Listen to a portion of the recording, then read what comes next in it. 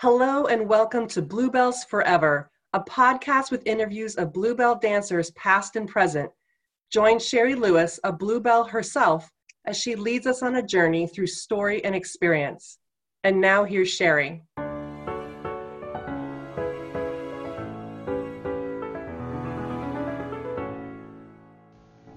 Hello, this is Elizabeth Dale Phillips.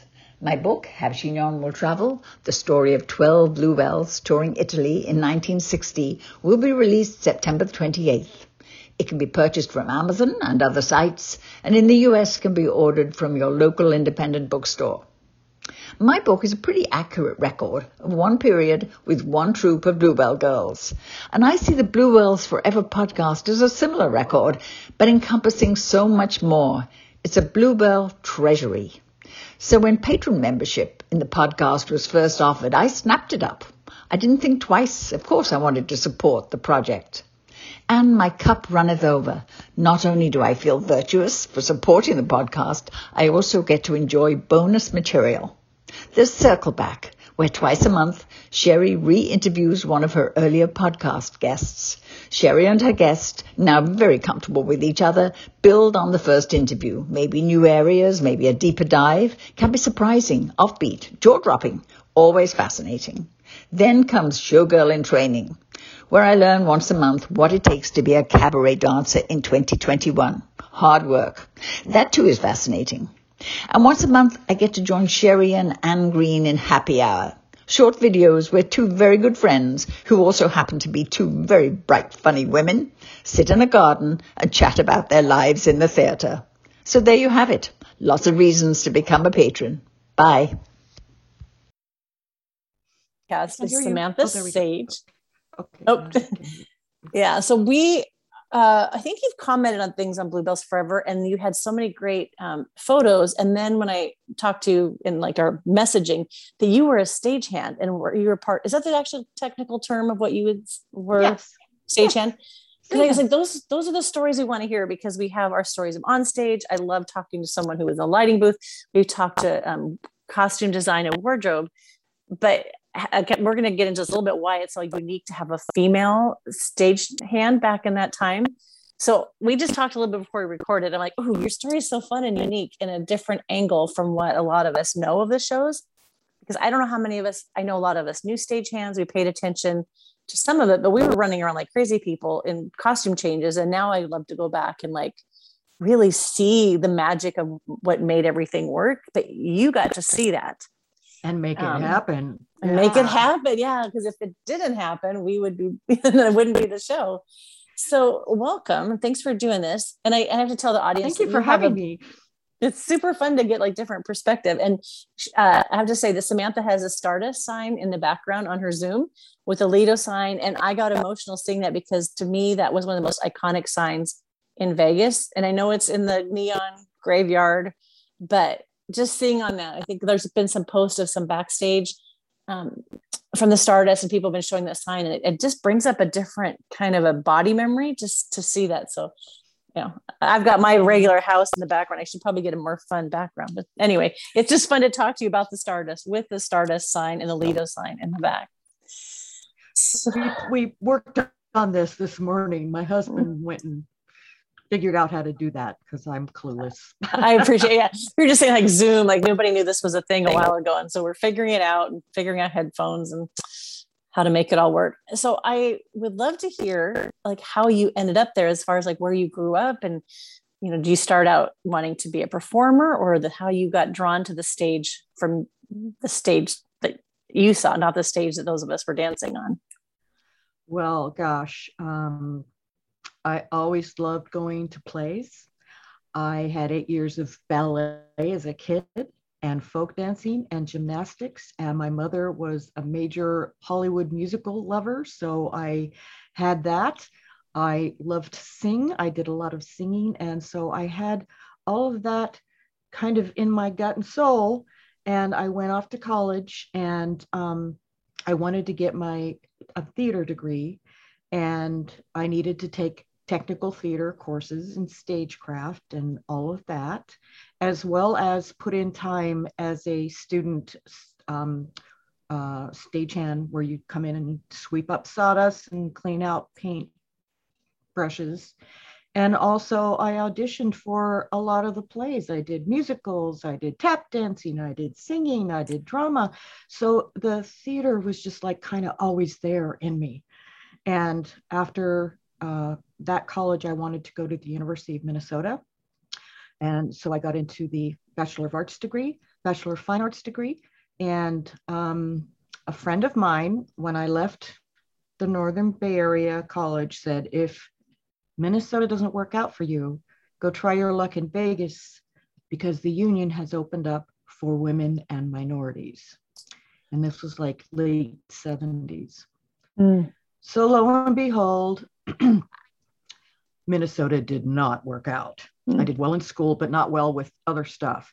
So I came back and I decided I wanted to go to Vegas. So I packed up my car with 10 cans of minestrone soup and a can opener, okay, a change of clothes, and my pouch of tools, and lists of people to call. And I had some cash. And so I hopped in my car and I drove to Vegas. And that was that, because it's like, I want to be in the theater. And I had taken acting classes, but while I was in Minnesota, I realized, you know what? These actors, they get picked because they're blonde or they're tall or they're this or they're that. I would be much better off if I chose a practical area, like being a technician. I can wire things, I can rig things, I can have a steady job. So that's what I'm going to do. And so I headed down to Vegas, and that was that. So when you were in the school And for I this, were you learning like electrical? You were learning, how much did they actually teach you to get you ready for this? They throw you on a show and say, here you go. Oh, really? And they teach you as you go. I learned, yeah.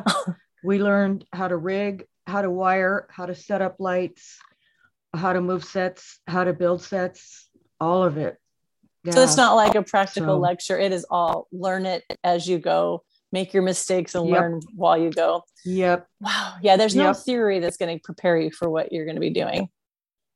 Well, you can read all about it, but until they throw you on a show and it's like, well, we need somebody on the spotlight. Well, I've never run a follow spot before. Well, get up there and figure it out. Okay. And it was a carbon arc spotlight. They don't use them now. They use xenon lamps.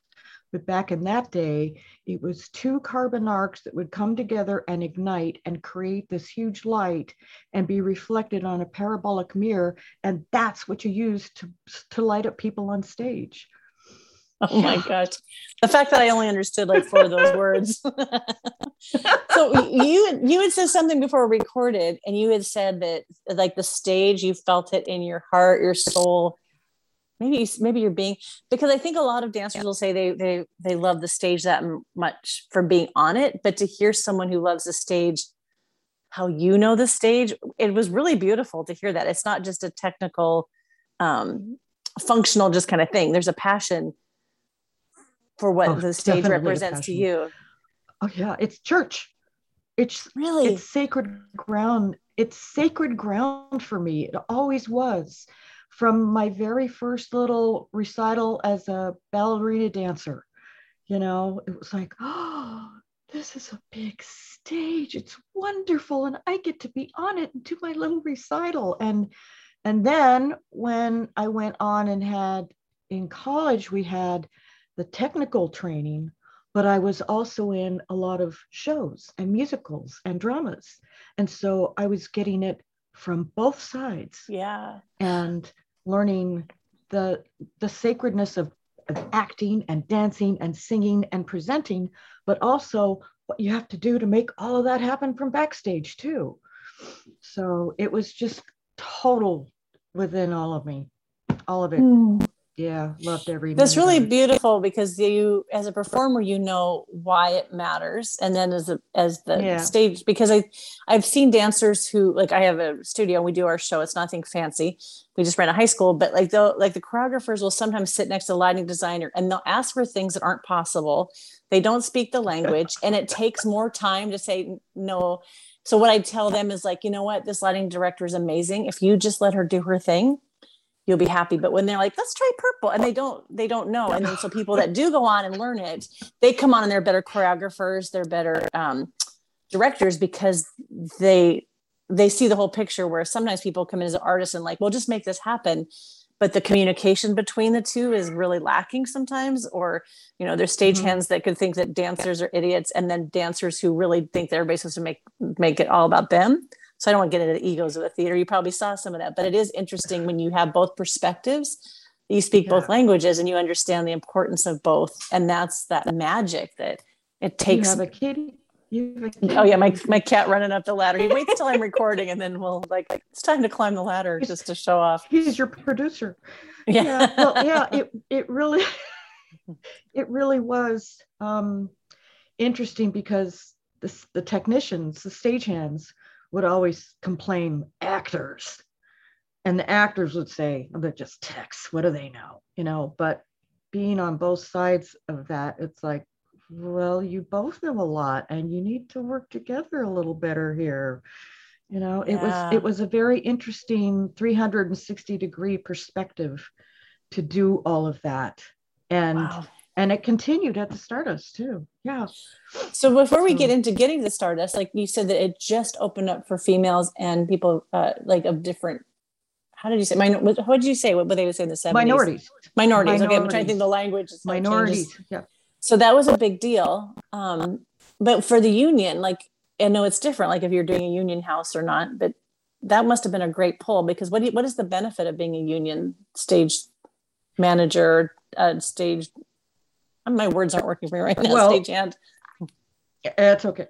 Nevada was a right to work state. I think it still is. And so it wasn't necessary to join the union. But if you were part of the union, you had benefits, you could have retirement, you had all kinds of, good things. And so the hotels had to have a certain quota of minorities that they hired. And so they had 2 African-American people. And when I came along, it was like, okay, here's another one to add to the quota. And before I was able to join the union, I had to establish residency in Nevada, because I had just packed up and moved there. And so that took like 1.5 years. And then I had to go through the training of the union, because they offer classes and you have to learn all the union rules and all of that. So it took like a couple of years before I was finally able to be a sister of the union. But I got there. But they were still able to hire me as a minority, so to speak, if you will. Wow. Okay, so now we have to get to the fact that you've shown up in Vegas with, I don't know how many cans of soup you still have at this time. 10. So you made that drive without soup. And I'm trying to think, man, in the 70s, it wasn't like there was drive-through. So a female just driving by herself. And no pull tops. Oh my God. Yeah, that didn't bother you. I say you were a badass at theater. So when you get there and you had some names to look up, and then a place to at least start to know how to start looking for work. Well, I went down to the Union Hall and I had a couple of names of people to contact. And my friend said, bring all of your proof of work receipts from all the theaters that you've worked in, either as a student or the Guthrie Theater in Minnesota or wherever, and show that to them, because if you have 2,000 hours proof of work, you can get in on the A-list a lot quicker. And so I did. And so I went and talked to people and I showed them all my theater receipts. And I said, here I am. I'm a theater student and here's my receipts. I've worked. So they said, okay, go get a pager. It's like, a what? A what? Definitely, we know what decade this is now. So I said, okay, so where do I get one of those? And so I went and got one. But my first night in town was at a very undesirable part of town. and got out of there the next day and went and got a studio little place. And I took the pager and I sat there with my tin cans of soup and the pager and waited for a phone call. And 4 days later, I got the call. So I got really lucky. I mean, the universe was just looking out for me. Thank you, universe. So yeah, I got really lucky. Yeah. So what was that first gig? What was, yeah. Oh, well, they said, okay, you're going to go to the MGM Graham to Hello Hollywood. Hallelujah Hollywood. Hallelujah. Yeah. Yeah, I get the Hollywoods mixed up. And then there's Jubilee too. So I showed up, and in those days they have what they call the bouncing through the union. So if you are sick and you can't make it to work, you call the union hall, and the union hall will call out somebody else who is available to work, and they will show up and do your cues. And so every stagehand has a set of cues that they follow, and they keep it with the stage manager. So when somebody new comes in, they get that set of cues and they follow them and they do the show. Well, nobody told me I had to show up in black. So I ended up in a pink shirt and jeans and sandals. And they were not real happy with me. So they sent me down to the basement. Instead of working up on stage where this particular set of cues were supposed to be, they switched people around, put somebody else up on stage and threw me down in the basement so I could just like move stuff around and not be seen. So I learned my lesson, and the stage manager came up and walked me out to my car and said, okay, you need to get all blacks and you need to get a better set of tools and don't ever do this again. So I did.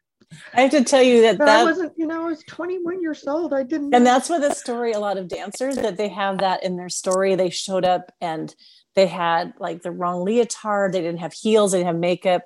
And they were told, somebody pulls them aside, like, don't show up again. So we resonate as dancers that like hardly anybody was prepared. Hardly anybody was prepared. No, hardly anyone showed up with the right outfit. There's these stories of what we showed up with because of our naivete. And I'm like, oh, I'm so glad that a lot of us got a second chance. So even the stagehands, yeah, like I love being walked to your car, like, okay, here's what you wear next time. I'm sure most stagehands who lived there knew the rules. I didn't. I had just showed up. I had only been in town for 4 days and I didn't know.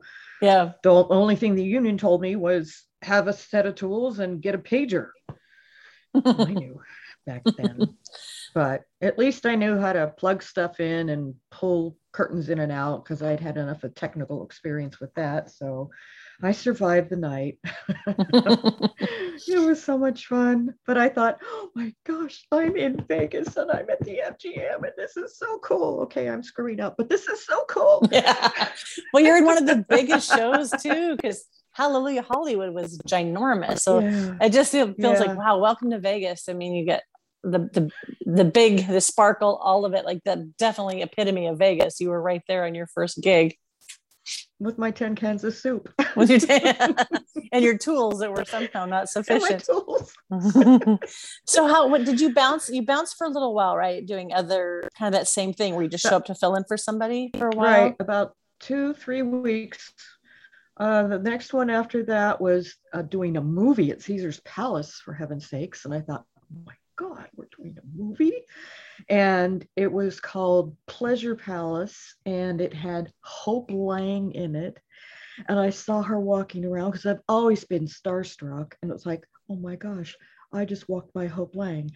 And so what we were doing was, I guess they call it greens, where you go out and you get a bunch of plants and you set them around a pool to make it look pretty and all of that.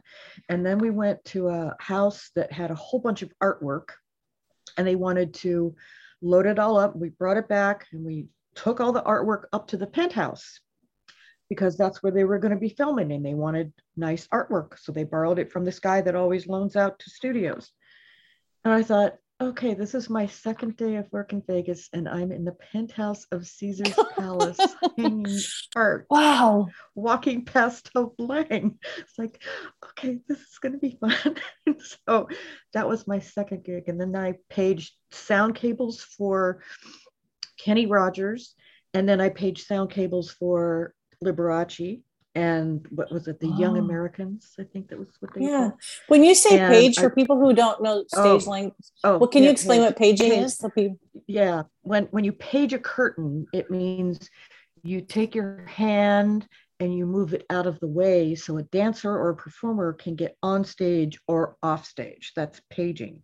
okay. And when you see Johnny Carson, when you watch a Johnny Carson Yeah, show and you I, see the curtain come back like yep. that, that's somebody is paging the curtain. And when you page sound cables, that means that you let out the cable as the performer moves on stage and he sings. And then when he walks back off stage, you pull up the cable again so he doesn't trip on it. Oh, That's wow. paging. I've heard it for So curtain. I'd never heard it for cables. This is always good yep. education. That's what's going on. I'm sorry to interrupt. I just like, okay, just so anyone doesn't know what paging is, like paging so-and-so, because you had a pager. So you're okay. So make sure that's not the same page. Yeah, that was the majority of my cues at the Stardust was paging curtains. Yeah. So how did you end up at the Stardust? Was that also as a bounce? Yeah. Yeah, it was a bounce, and they'd had a bunch of trouble with one of the guys down in the downstage right wing area, and he didn't want to show up and do his cues, and they brought in other people, and they'd kind of show up drunk. I'm not supposed to say that, but I just did. And so they wouldn't do the cues. So dancers didn't have any way to get off stage because there was nobody there to page them. So it was like, okay, this is easy. I know the music cues. I know the music of the show because it was a lot of Broadway musical stuff that I knew. Oh, it's that's like cool. 5, 6, 7, 8 page. It's like, this is not hard. Well, why can't these guys show up from the back room and do this? So anyway, the prop guy gave me all the cues and told me what to do with each set and hand on these tusks for the elephant number and hand on these tambourines for the Venetian number and blah, blah, blah. And I thought, well, this is not a problem. You're going to pay me to do this. This is too much fun. Okay, oh, fine. So then he said, okay, now these two are magicians. Their names Siegfried and Roy. And so it's going to be a little more complicated with them. So just pay more attention. It's like, okay. And so they did their stuff and they had their cats and they had this one trunk illusion where they both get in and out of the trunk and make each other disappear and all of that. And they tie each other up in handcuffs. And at the end of the illusion, they're taking their bows and Roy takes the handcuffs and he swings them and throws them off stage. And so my boss was saying, you got to watch and see where all that stuff lands because it can go anywhere. It could go out in the audience. There might be locks. There might be keys, the chains. You got to keep your eye on it all. I thought, okay, whatever. So there was this big pile of curtains, the mylar, the ball fringe, the main rag, and all these other black curtains. And I kind of tucked myself in between it and I was watching for the handcuffs to be slung off stage. And so Roy tosses them and I catch everything all in one thing. It was like the lock, the hawk, the locks, the chains, and the handcuffs all in one catch. Wow. And it was just, that's what did me in. So they gave me a callback. And with the union, when you get a callback, it means that they liked you on those cues, the job is open, and you're getting called back to keep doing it. So after a couple of weeks of this, Siegfried and Roy went to my boss and said, who's doing the cues for us in the wings now? And he pointed at me, and they both looked at me. And then they went into the stage manager's office, and they said, hire her. Wow. And that's how I got the gig. Oh my, okay. So I have a couple things I want to ask because I know I saw Ale Lido in 1979 and I knew now that they're Siegfried and Roy, but they weren't like Siegfried and Roy, like how, when they got their own show, were they kind of known as an act? Was their name on the billing or were they just an act that people they weren't really famous yet, right? Well, they were famous. Well, they were famous in Europe, but they didn't have their billing on that Lido sign quite yet. I think that came in 80, around there. But they were big in Europe, and then when they moved to Beyond Belief at the Frontier, then they were, that was their own show. They had dancers. They created a whole show, right? Show, yeah, and yeah, right. And they took a lot of the illusions that we had at the Stardust and built them into the new show with a lot of new illusions. And that was supported by Kenneth and Irving Feld from Ringling Brothers. And they were there from like 81 to 88. And then they took the show to Japan, and I left the Stardust and was able to go with them to Japan for their show in Japan, and then onto the Mirage. We're going to come back to all that because that's so fascinating. Because I told you before we record, it might be in one of my stories too. Like when I went to Vegas, I didn't know how to audition. Someone said, just go backstage, ask for a private audition. So I walked right. I just think it's so funny to walk right past security. I guess if we were tall, that maybe people thought we were in the show. And I walk right into Siegfried and Roy's dressing room when they're standing there in their G-string, putting their makeup on, and they told me where to go. But I didn't know them as Siegfried and Roy, except for I knew their name from seeing the show. But if you're in Vegas, I'm sure they're becoming more and more known. But were they just growing as far as their their fame was growing? They started at the Trop. They started at the Trop. They were like what you call a crossover act. And when they're changing a big set in the back and they need some time to move sets around or get all the waterfalls moved away and all of that from the Grand, they need a crossover act. And so they might have a juggler, a plate spinner, all kinds of things. And so they were used as a magic act to make time for the stagehands to move big sets around. And so I believe they started at the Trop. Well, actually, they started it on that ship that came over from Paris, but they started at the Trop, and then they went to the MGM Grand, and they were there. And that's where Lynette Chappelle got involved with them. And then she came with them to the Stardust. I think I've heard this story from different angles. It's so fun to hear it from you. Oh, sorry. Wow. So you became like, that was the downstage, right? Was mostly what you were doing. Was it Siegfried and Roy's act? Were you also doing the rest of Alelita, but still paging the curtains? The whole show. So you're doing the whole show. Oh, yeah. And when they were on.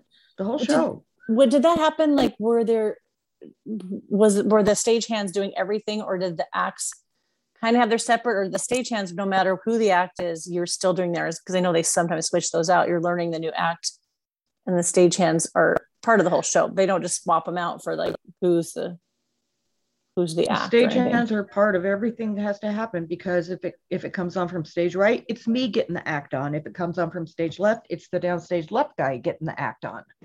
And then everybody back up stage is moving all the big sets around, and then they had the animal handlers with Siegfried and Roy. When they were there, they would have to have animal handlers come and take the elephants back to their barn and get the cats back to their cages. And then we would have to create pathways for like the mirror ball, the finale steps in the Lido. These big, long gold finale steps, they had to be set on one side and moved up stage so that we could get the mirror ball down the ramp and out on stage so that Siegfried and Roy could do their final thing on the mirror ball.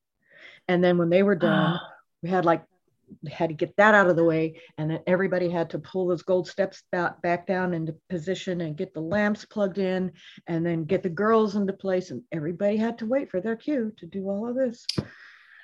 That's like when you were talking about people not showing up for their cues or being drunk, because we were saying earlier, like how there's things that would not go over now as far as L&I or HR, like the risks that were already happening.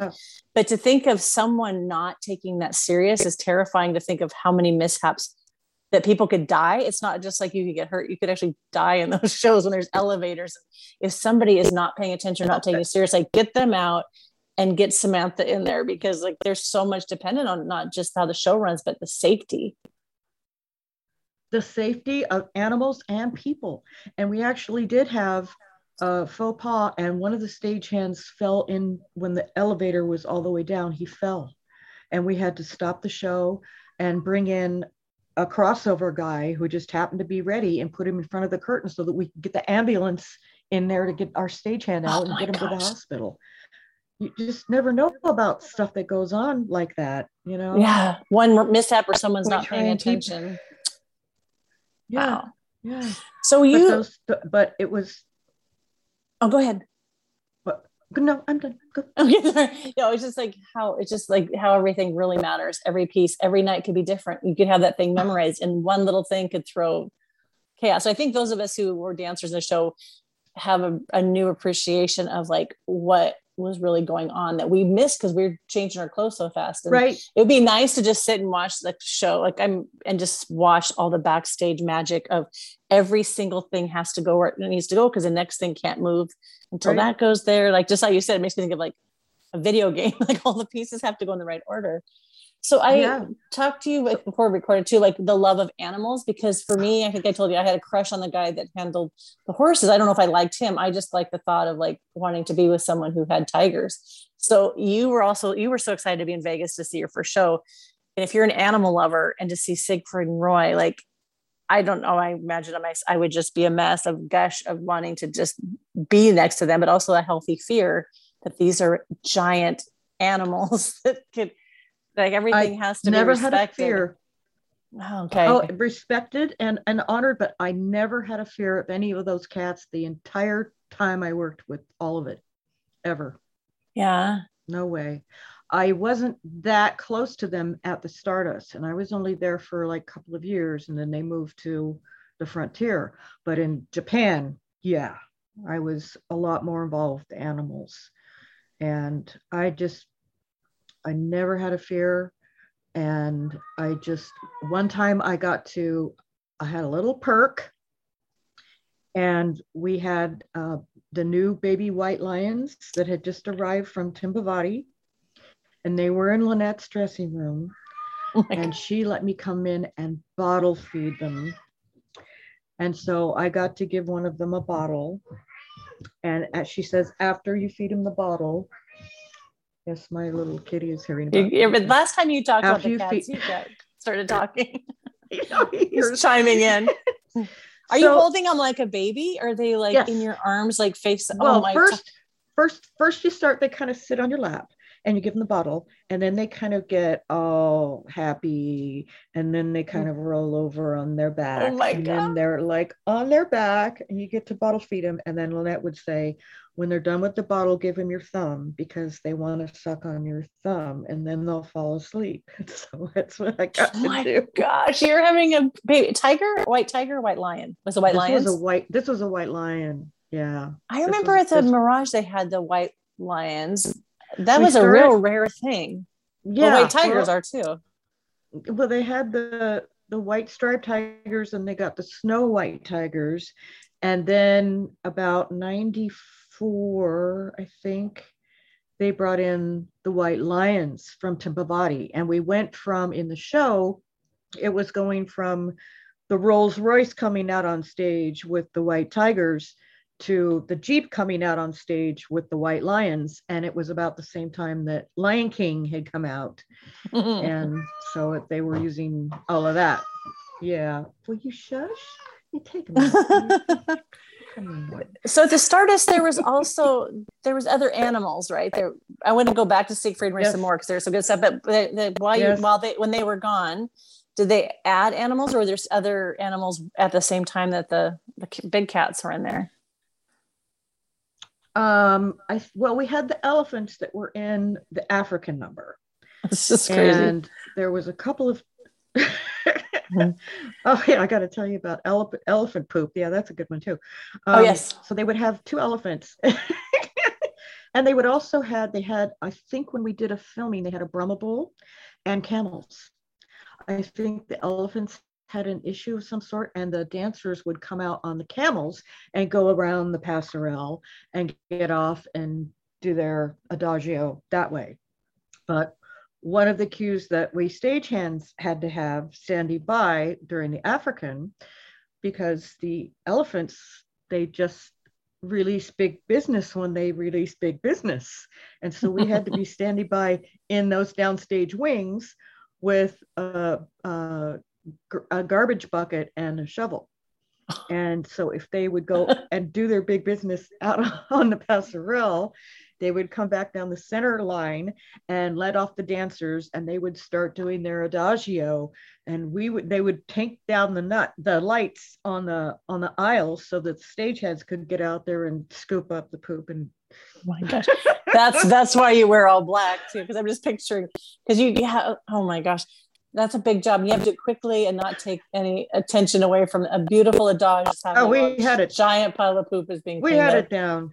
We had it down. We worked it out with the lighting crew. They dimmed the lights and we'd sneak out there and bend over and we had it down and get the poop out of there and take it away. Yeah. Oh my gosh. Because we had horses in the show and there was poop that like you just don't want to step in it with your beautiful costume. But horse poop is nowhere near the size, I'm sure, of elephant poop.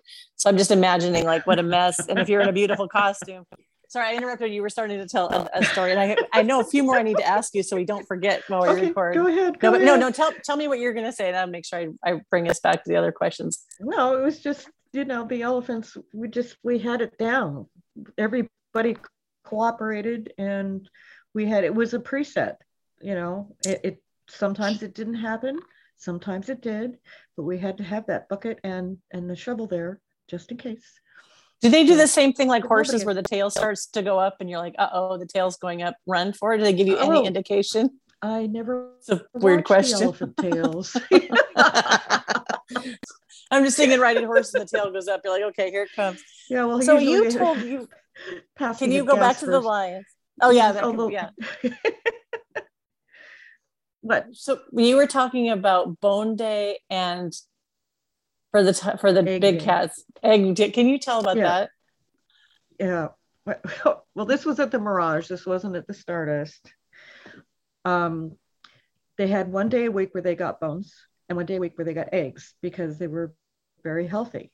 And those cats had the best vets. Dr. Dennis, I think was his name. But you could always tell the difference in the smell of their big business when it was Bone Day. It was bad. Bone Day is worse than Egg Day? Oh my gosh. Oh, yeah. I thought it'd be the other way around. Wow. Yeah. So, and you also, sorry. Go ahead. No, you finish. I keep interrupting you. Well, it was just that we, when we were transporting the cats, the animal handlers would get them into the transport cage.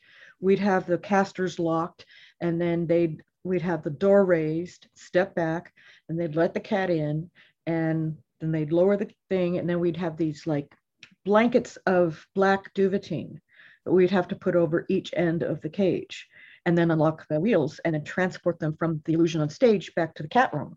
And if you didn't get that velour down on time, you got a golden shower.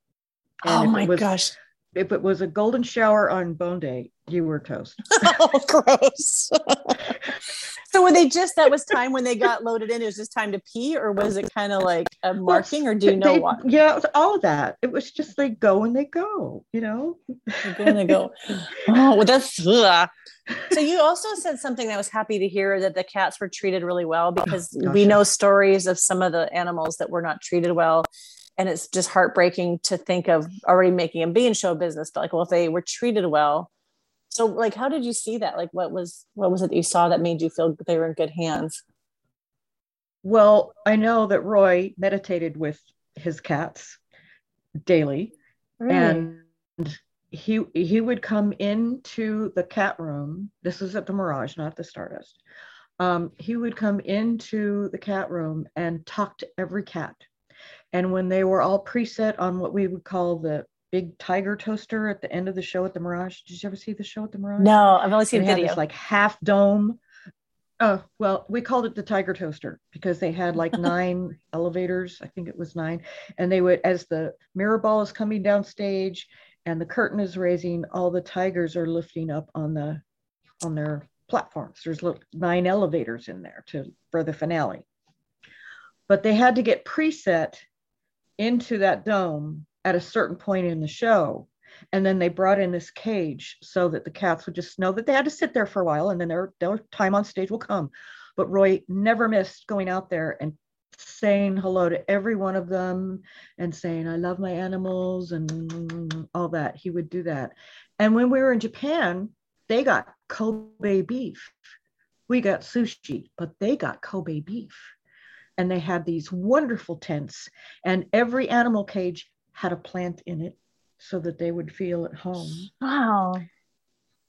And they did the same thing at Radio City Music Hall, because all the animal cages were set up down in the basement. I don't know if you're familiar with Radio City Music Hall, but it's got like 5 levels of elevators. And the cats are down in the basement, and they had music piped in and plants in every cage.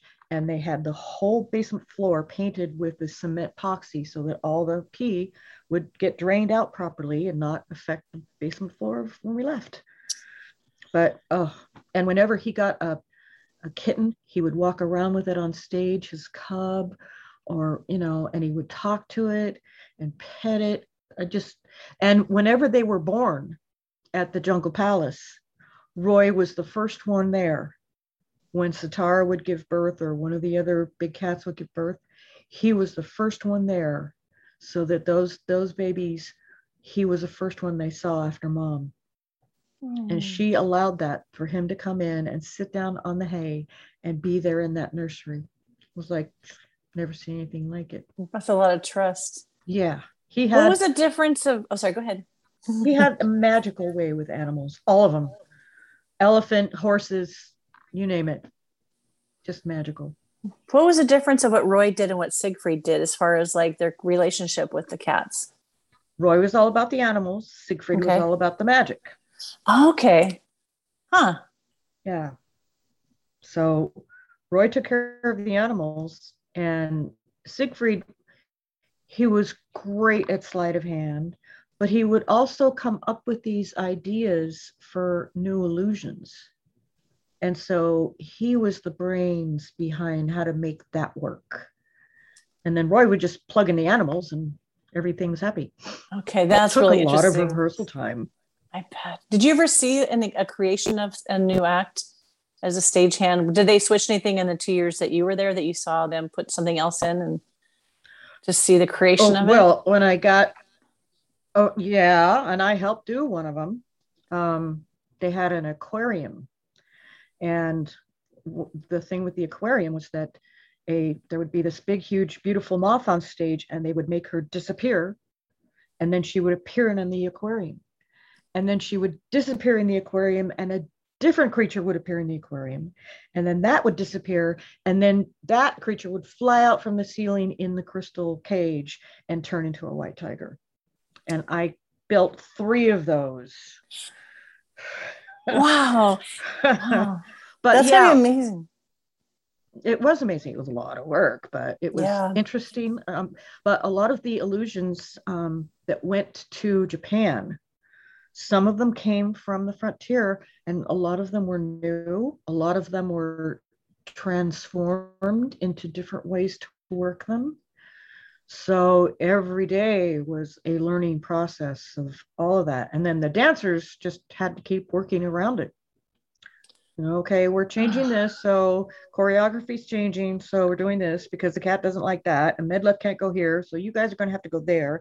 So it was just, oh my gosh, it was amazing. It was so amazing. I'm sure, because my cat is just a house cat, has moods, and if a cat doesn't want to do something, did you ever see that where cats were just like not having any part of it or act up? Yeah, they would watch the cats when they were first born to see where their talents might lie, because some cats might do better with music. Some cats might do better with confined spaces, like being in that mirror ball. I don't know if you remember the end of the show, but they have the mirror ball that they open it, they light it on fire, they close it, and then a tiger pops out and Roy jumps on it, and then the mirror ball, spins around the stage. They watch for the behavior of certain cats to see where they would best be placed in the show and who might be backups. Because if one cat gets sick or has a problem, need a backup, they need understudies too. Oh my gosh, because it could be the day of the show. If one cat's just like, I'm not doing this, they just could switch a cat in there that's in a better mood. or if they're sick, but they try really hard to rehearse. They'll have a special rehearsal time and take the understudy cat out on stage and have it do what it's going to do. So takes a lot of rehearsal time, a lot of rehearsal time. And they would call the animal handlers in early and the stagehands in early to just set up the stage so that they could have that space. And if a cat was not going to be cooperative, they did not use it in the show. They might send it back to the zoo, the secret garden, and just let it be back there. Sometimes they sent some of them back to the Cincinnati Zoo because they just were not performer cats. Right. So interesting because they have temperaments. Oh, yes. Everyone is different. Oh, they're all different. Oh, yeah. One of my favorite cues that I got to do was you never leave a cat alone on stage until S&R come and pick it up, or a dancer comes and picks it up and takes it out to go and do the illusion.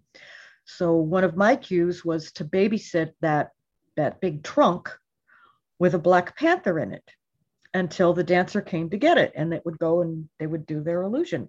And the Black Panther's name was Makuma, and he was in his position, and he would look up at me and I would blow on him, and he loved that, and he would purr. The Black Panther would purr. Oh my gosh. How did these dancers get chosen? Because I'd be like, please, please, please let me be the one that gets to be anywhere near these cats. So they walked him out. Did they just present them to Siegfried and Roy and leave, or were they part of the illusion? They're part of the illusion. One of the main, they had a crew of certain dancers who were specifically trained to know what to do with certain illusions, what you watch out for, how you make sure that everything goes safe. And so I would stand by until one of them came and took it out on stage, and then Siegfried and Roy would do their illusion around the animal, and it would be a reveal at the last minute. So yeah, had to make sure he was comfortable, and I felt better when he was purring. Yes. Yeah. Well, that's a really big important part of it, is making sure that transition. Yeah. There's so much more to your job that it's like more about the safety. So when they left, that must have been like boring to not have Siegfried and Roy. I'm sure there's new things. When they left, how was I know you were there, what'd you say, 7 more years at the Stardust? Yeah. So I was there from 80 until 88.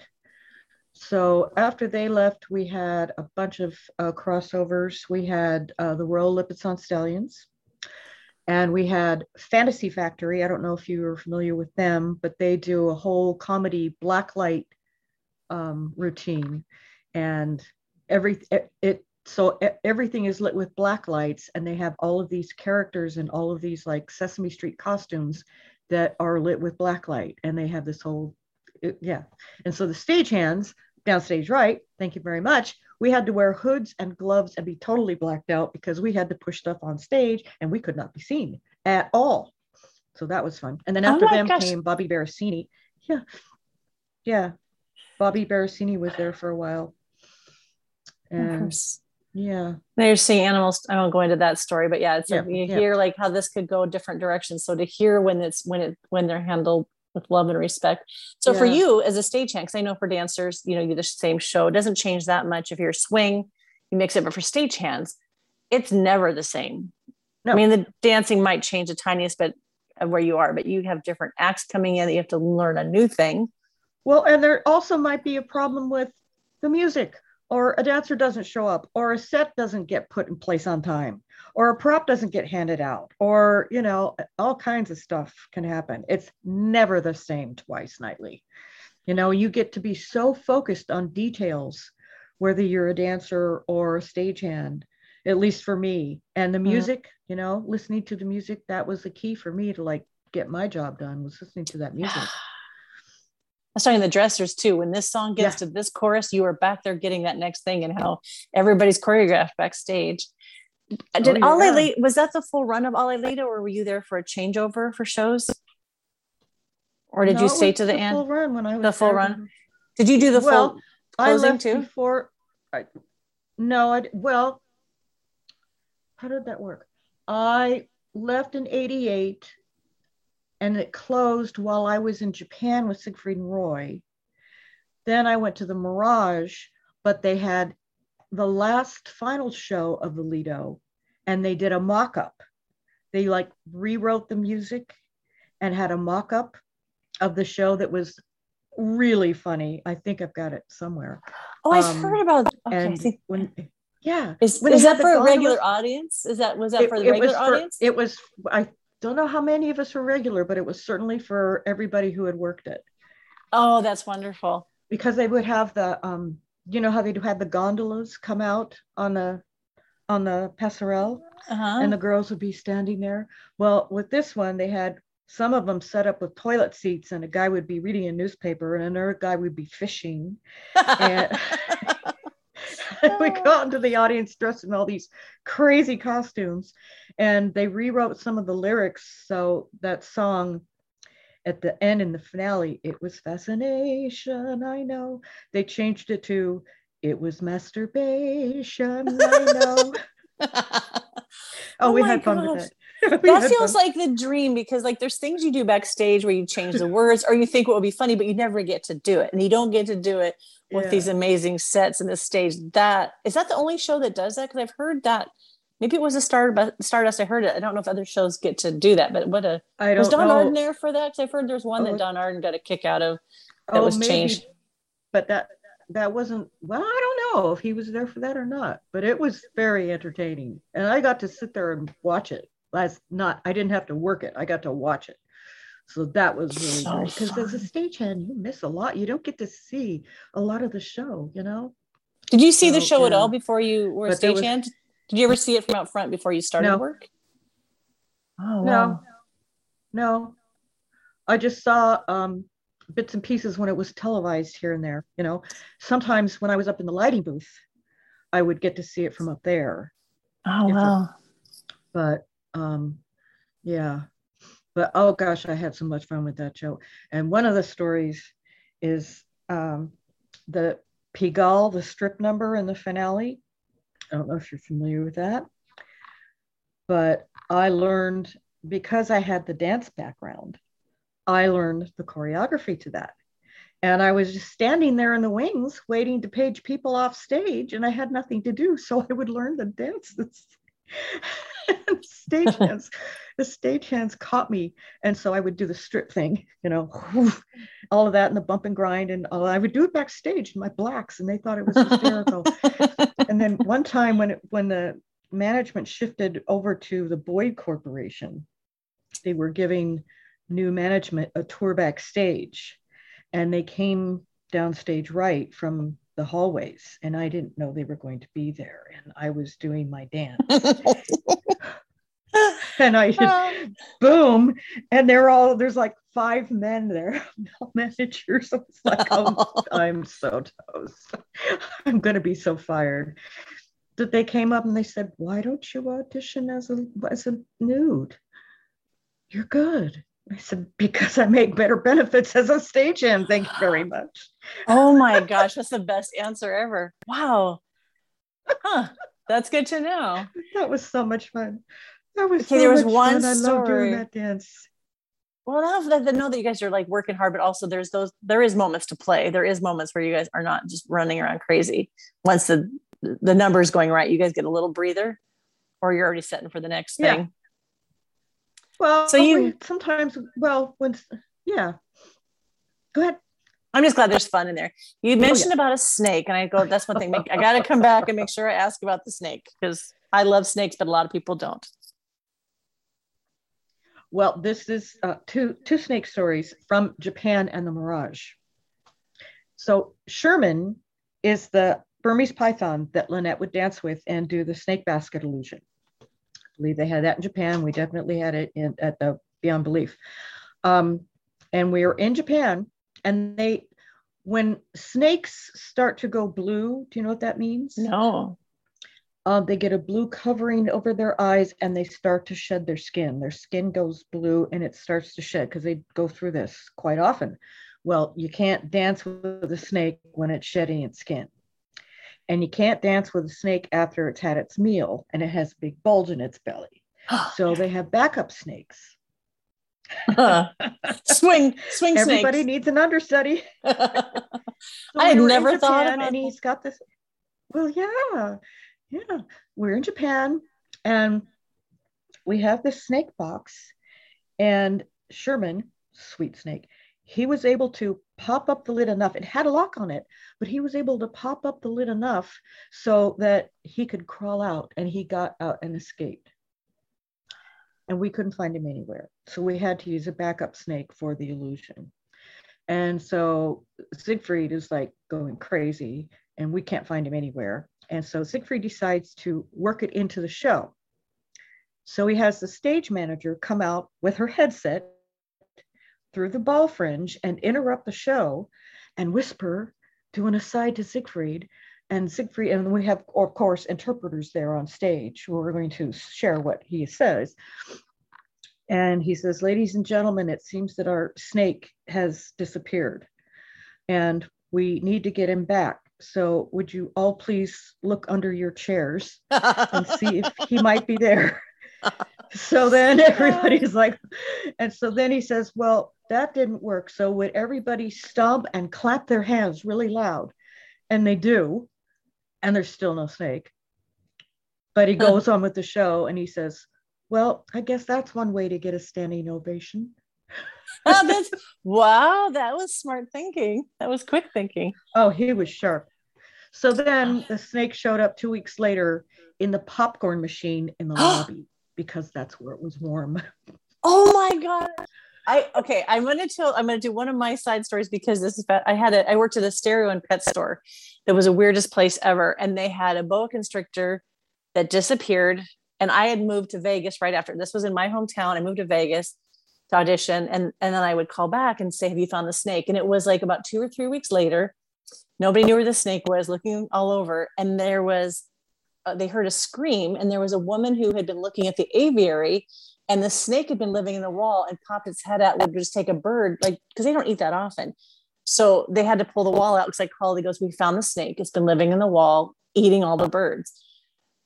But sorry, I just had to tell it because that story is so weird, makes me think of Vegas. But the popcorn machine, oh my gosh, I'm just thinking oil. Wow, so no one saw this. It was warm because the poor woman who ran the popcorn stand screamed and yelled when she came in that night and found her. Oh God! And if you don't like snakes, that's got to be the most horrifying, traumatic experience. Those are not tiny snakes.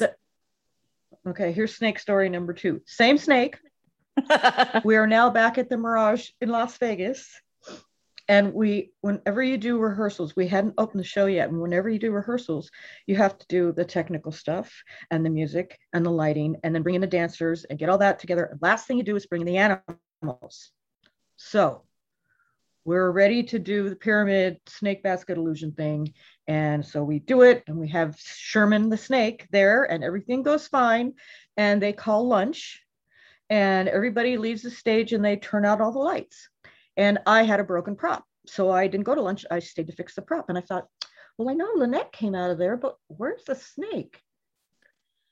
And so I got my flashlight, and I went back to the chamber, and there's Sherman just popping his little head out of the chamber. And I thought, oh my God, what am I going to do? Because everybody's gone and the lights are all dark. What am I going to do? So I went down to wardrobe, and I got one of those, those big black pillowcases that they collect costumes and hats and canes in and stuff like that backstage. I got one of those, and I walked back over to the chamber, and he's just starting to slither down the stairs. And so I kind of eased him into this big black bag because I didn't know what else to do. There's nobody there. And I thought, well, where am I going to go? Well, maybe Lynette's quick change room, because that's where his box is. And so it was locked. So then I went into Lynette's backstage kind of apartment dressing room. And I thought, what am I going to do? And so shower. He can't get out of the shower because he can't climb up glass walls. Oh. So I eased him out of the bag into the shower, and I gave him a bowl of water, and I closed it up, and I went back and fixed my prop. And then everybody's coming back from lunch, and I went to Lynette and I said, don't be alarmed, but nobody got the snake, and I put him in your shower. And she goes, oh my God, we forgot the snake. Oh my God. There.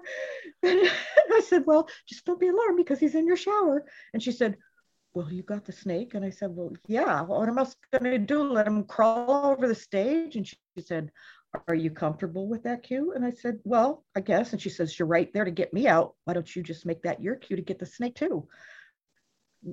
I said, well, okay, but somebody needs to show me how to handle him. So they brought in the animal handler and they showed me how to handle that Sherman baby. And that was my cue for the next 7 years. Oh my gosh. Get that snake out of there. How heavy? Because I'm picturing so getting it in the bag, but like just getting there, that's got to be really heavy. Right? When you had him in the bag with a pillowcase before you get him in the shower, you're just not dragging him. Well, it was like 7 feet, 6 feet, 7 feet long, something like that. It wasn't that bad. I mean, I'm pushing tigers around. What's a snake? That's true. You know? Wow. So was he just pretty easy with everybody because he was so used to it? Or just was, nobody's going to come get me. I'm going to find my warmth somewhere else. Yeah, pretty much. And he had a little electric blanket in his box. And anytime I would pick him up out of the thing, I'd just wrap him around my neck. And I had to go through the puppet army and the dragon and all the cables to get back to his box. And I'd just say, snake coming through. And everybody would give me a pass. And I'd put him back in his little box. And that was every show, as you would twice nightly. Yes. Oh my gosh! Were there people that were afraid of snakes? Because I'm thinking those shows that going through. If you're going past dancers screaming, they must have to control themselves. That's not like a nightly there thing. Was one. There was one who was absolutely phobic, and so as long as she was dancing there, hi Paige, I would put Sherman into the black case and take she wouldn't him that see him. way, so she wouldn't see him. But as soon as she left the show, then I just wrapped him around my neck. Yeah. Yeah, you got a little Britney Spears thing going there. I got a picture of it on my Facebook page. You got to go look at all that stuff. Oh, I want to. And I want to share some of these because I'm holding them. That's wonderful. Because if you like animals, that's a dream. If you don't, that would be like, okay, tigers and elephants and poop and snakes. You got to have to be like open to a lot of things to be in those shows. And we shared our prop department. We shared with the horse stall. Oh, really? Yeah. So, yeah. That's a crazy life. So I have a question. Did they invite you to come to Japan? To specifically ask you to come there because you were doing other shows? Like that seems like a big deal to leave Vegas and go to Japan. It was a big deal. And I was working with their illusion engineer who made a lot of their illusions. And we had been building this aquarium illusion. And one day he said, let's take the day off and go to a concert. And so we went to go see somebody somewhere in Vegas. And I said, I think I've done it all. The only thing I haven't done is a bus and truck. Do you know what a bus and truck is? Yeah. When you take a show on tour, everybody gets bussed and the sets get trucked.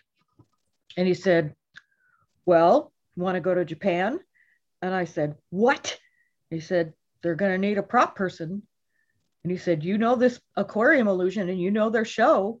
And you've been working with me on and off all these years. And I said, for a year? And I thought, well, at that point, I was going through divorce debt. And I thought, this could get me out of divorce debt. But what am I going to do with my cats and my car and my house? So I managed that, got all that taken care of. And then I had to audition for the head carpenter by drawing the head of an elephant that was going to be put on an illusion. It's like, I don't know how to draw. And my friend said, well, here's an overhead projector and graph paper. Just kind of copy this onto that on the wall, and then you're done. So I did. And then Siegfried and Roy knew me from the Stardust. They remembered those silly handcuffs. And then I'd been working on these 3 aquariums. And so they said, yeah, take her. So that's you did a year. Wow. Well, that's amazing. 6 months Tokyo, 4 months Osaka, and 2 months in Radio City Music Hall while the Mirage was being built. Was that their final, the Mirage? Because that's like, I went and that's when they had the dolphin enclosure and the tiger. That was like their last. And how long did that show run for, the Mirage? 13 years, I think. Okay, good long run. Yeah, good long run. It was, I think it started like 90 and went through, well, that's more than 13 years. It went through until Roy had the accident. I don't remember the exact year, but it was a good run. After the accident, did he go So back into the act, or was it? I'm trying to remember my timeline here because that was pretty no, he wasn't severe. He able. was, He yeah. wasn't. Yeah, no, that show that was 2003. That's when the accident was. Yeah, after that, there was like 300 people that just lost their jobs overnight because the show closed. There was just That was the end of it. no way. Um, Wow. that was the end of it. And the only thing that he went through like 3 strokes. Um, they had to remove part of his skull and put it into his abdomen so that the skull could continue to grow what they were doing all this brain surgery on him. They did stem cell stuff in Germany. They hired the same um, physical therapist that worked on Superman guy, Christopher Reeves. And so, and they had to revamp his living quarters so that he had ramps and he had constant care. And they were able to do one more show, do one more illusion at the Bellagio. It only lasted 10 minutes, but they revamped one of the illusions and had it at the Bellagio and used the same cap that gave him the issue. Really? Really, yeah. I guess the trauma that he suffered, but also his love for those cats, that must have been a really hard, traumatic healing besides just what his body was going through. He was tough. I think it made Siegfried a lot tougher too, and it made everybody a whole lot more compassionate for what Roy had to go through. But he was a fighter. He worked every day in physical therapy, and he got back up there and would go and do openings. He went back to the what do you call it, the Oktoberfest, where they have the beer things at the Continental Hotel or whatever it was. And and his arm was a problem, so Roy or Siegfried had to hold his arm, or he just kind of kept it confined. But he kept on going. They just couldn't do the show anymore. I think I know I was PTSD. Yeah. Oh God. And anyone who was around to see that, I'm sure that was a lot of probably some good therapy after that to deal with how that affected anybody who was there. Because I know when that happened to him, the social media thing had not quite been as big as now, where I started to find all my Bluebell friends. But then to see the grief around that, and then when Siegfried just passed, even being all over the world to see the people grieving because if they didn't work with them, they were still influenced by them. If you've worked in Vegas as a dancer, Siegfried and Roy have actually like impacted indirectly of how show business is. And like, I think that loss it was beautiful and sad to see the grief around having both of them now be gone. Yeah, they certainly impacted my life. It was magic on stage and magic off stage, and opportunities and travel and learning and being able to still be part of my musical theater background and be a techie. And, oh my gosh, it was just a magical run for me. It was just, and the Stardust was just, my gosh. And the crew, it was amazing to work on that crew at the Stardust, being the only woman, because I didn't have any Me Too moments ever. Were you treated well? Respected? Oh yes, respected. They taught me, they treated me like their little sister. It's like, here, we're going to teach you how to do this. It's like, no, don't do it this way, do it this way. And it's like, oh, you want to come in and get some extra work? We're doing a cleaning on this or building on this or whatever.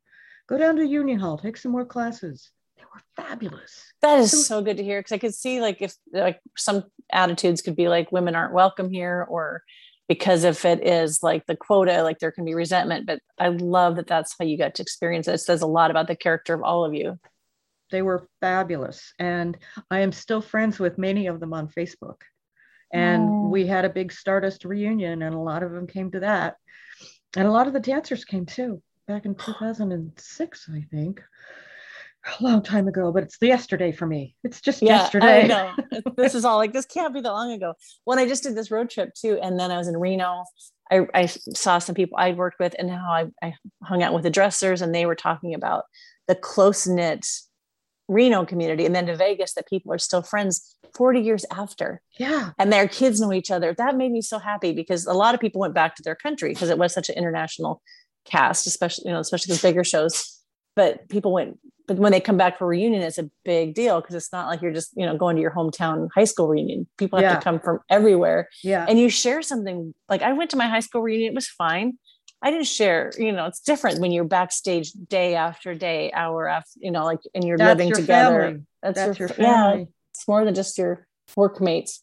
And I think I mentioned to you that several of the people at that college where I went on to Hello Hollywood, Hello in Reno to become stagehands. I might have worked with some of them. Wow. I was in the show 1980, end of 70, end of 80.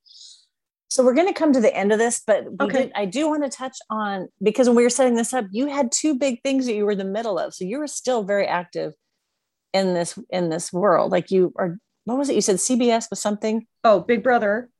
Yeah. So what the heck? Like, well, my husband, you've got stuff happening now too. Well, it's really not my stuff. It's my husband's stuff, but I schlep back and forth and help set up. Really? What does your husband do? Because he also helped us with a Zoom call. Do you ever watch Big Brother?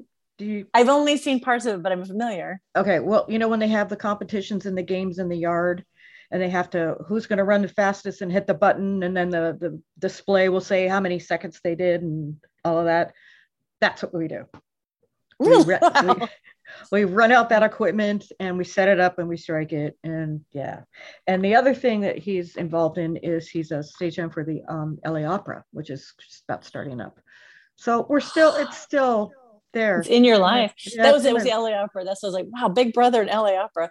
And also that things are coming back too, because theater being on hold is heartbreaking. And we get like, we are. And like to see, when I was in Vegas, a few of the shows were coming back. I went and saw Legends in concert, which I cried because just being in a showroom again, and getting to see something after like, was this ever going to come back? So just the fact that there's work for like stagehands and performers and all the arts. All the arts, and I go back often. I house sit for people there because now they're like getting out and taking vacations, and they've got animals and they need house sitters. So, and I'm also involved with the Ren Fair back there. So you're back and forth with LA and Vegas. Yeah. So you still get to have that Vegas connection. Oh yeah. That's wonderful. I still go back and visit my old house too.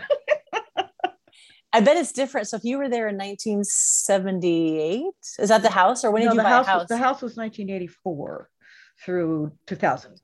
So when dancers I knew were buying houses, that's so unreal, because dancers usually, you don't get paid well, or if you live in New York, you get paid well, but the rent is so high. And Vegas was the place. Like if you can buy a house and what it's worth now, like that was so smart. Yeah. I don't think as a dancer, anyone even said like, this is something you can do. You just figure I'm going to be a poor performer, bounce around a little bit, and then be an adult and then buy a house. So yeah, well, good for you. If I had it to do over, I can't tell you how much I enjoyed the Stardust. And I think there was one or two other women stagehands there over the years, but I'm the only one that lasted that long. And I got to dance in the wings. So I got my dancing stuff out, and I still got the corsettes and make a good living. So it was so amazing. It was so much fun. And the guys were so nice. And it was just, thank you, universe, thank you, universe. And the same with Siegfried and Roy. Thank you, universe. Take care of them up in the heavens with all their animals. Yeah. Oh my gosh. This is a great way to end. I think gratitude. It's interesting doing the interviews, how much gratitude that maybe we had while we were there. And then now looking back of like, yes, I cannot take for granted that I got to do this. Like, because that world is not really a possibility for performers like we had it in those years. So to be grateful, like I was born at this time with my legs being this long and whatever skills we had that we got to be a part of it. It's just like the gratitude. I think hopefully it doesn't ever run out. So thank you for doing this. Was so much fun because I love animals. So every animal story, I get so excited, but to hear the backstage view and to hear, the fact that you're putting your thumb in a baby lion's mouth makes me sad. And wrangling snakes. So thanks for doing this. I'm excited to share your pictures because you have a very different point of view, and you're not going to be in feathers and your and costumes. You're going to get to have some backstage pictures that a lot brings back other memories for people of how much fun black. the wings. I'll be wearing black. She up against a black curtain. Oh, thank you. There is a picture of the Stardust crew, and I'm there on the right, and then there's a picture of the snake. Yeah. So just look for me wearing black, and you'll see it. And if you're okay with me sharing those, absolutely, those will enhance listening to this. To go, okay, now I have a picture. Go ahead. Thank you. I hope that you guys get more and more work as theaters come back, and just so glad that you're still in this business. It's just, and still passionate about it. That was evident as soon as we got on here and you talked about your heart, soul, and everything about the stage, and went, yes, this is the stories we want. The people that loved it. Yes, definitely. Well, forever. Yeah. And then I just think we're all in the old age homes, we're going to be telling way better stories than anybody else. Like, people will think we're making it up when you're talking about tigers and snakes, but like, now that was actually my true story. Yeah. Well, thank you. Thank you so much for having me. This was fun. It was an honor. It's really fun to go back in our own memories and go, oh yeah, it really was amazing. It was. Thank you for listening to this episode of Bluebells Forever. I'm your host, Sherry Lewis. At the top of the show, you heard Elizabeth Phillips share why she is a patron of Bluebells Forever podcast. A patron is someone who supports the work by giving $5, $10, $20, $25, or $50 per month to really help celebrate that this exists, to help with production cost and the importance of preserving these stories. In exchange for this wonderful support, you get 2 bonus interviews, which are full length. One is Circle Back, which I go back and re-interview guests I've had on before to hear more of their story, to go a little bit deeper. The new series we've added is called Bluebell Adjacent. These are stories of dancers who do not work in the Bluebell legacy, but in similar style shows. So just to hear their take, their vantage point of what it was like to be in other shows. There's also a series called Showgirl in Training, where I'm training one of my dancers here in Seattle to get ready to go to Paris to hopefully audition. We're going to go tour Paris and France and see as many cabaret shows as we can. So each month we've been adding a little bit more as we get ready to go to Paris. So there's little short 10-minute interviews with her and hear her progress of what it's like in 2021 to be a cabaret dancer.